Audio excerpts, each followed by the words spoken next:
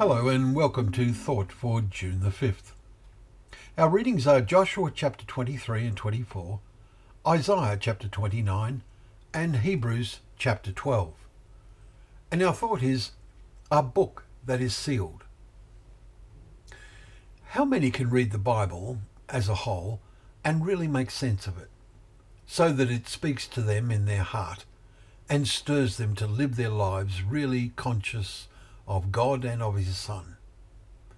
This question came to mind as we pondered the message in Isaiah today. Parts of it evidently a commentary on the attitudes of many in the prophet's day.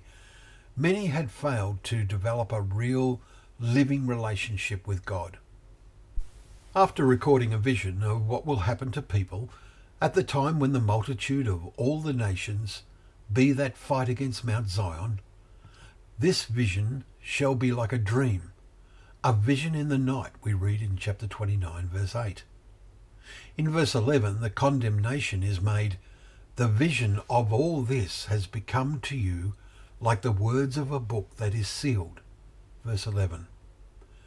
The people are like those who refuse to read, when men give it to one who can read, saying, "Read this," and he says, "I cannot, for it is sealed."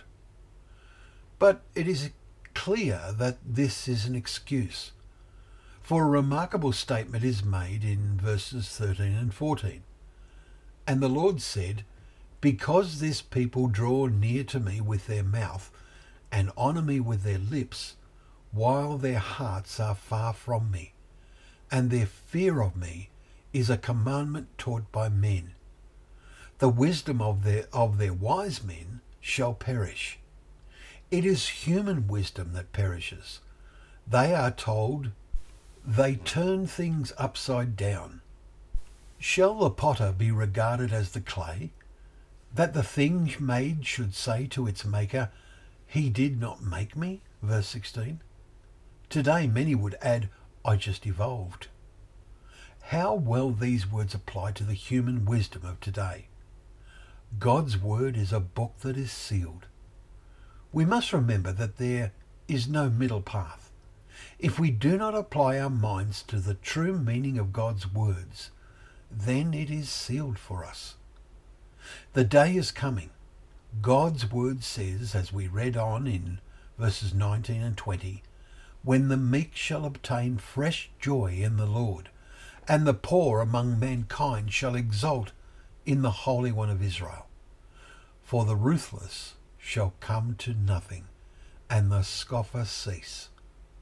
There is no point in being aware of the vision of God's ultimate action against the nations of the earth if we only honour God with our lips, refusing to apply our minds to unseal his book.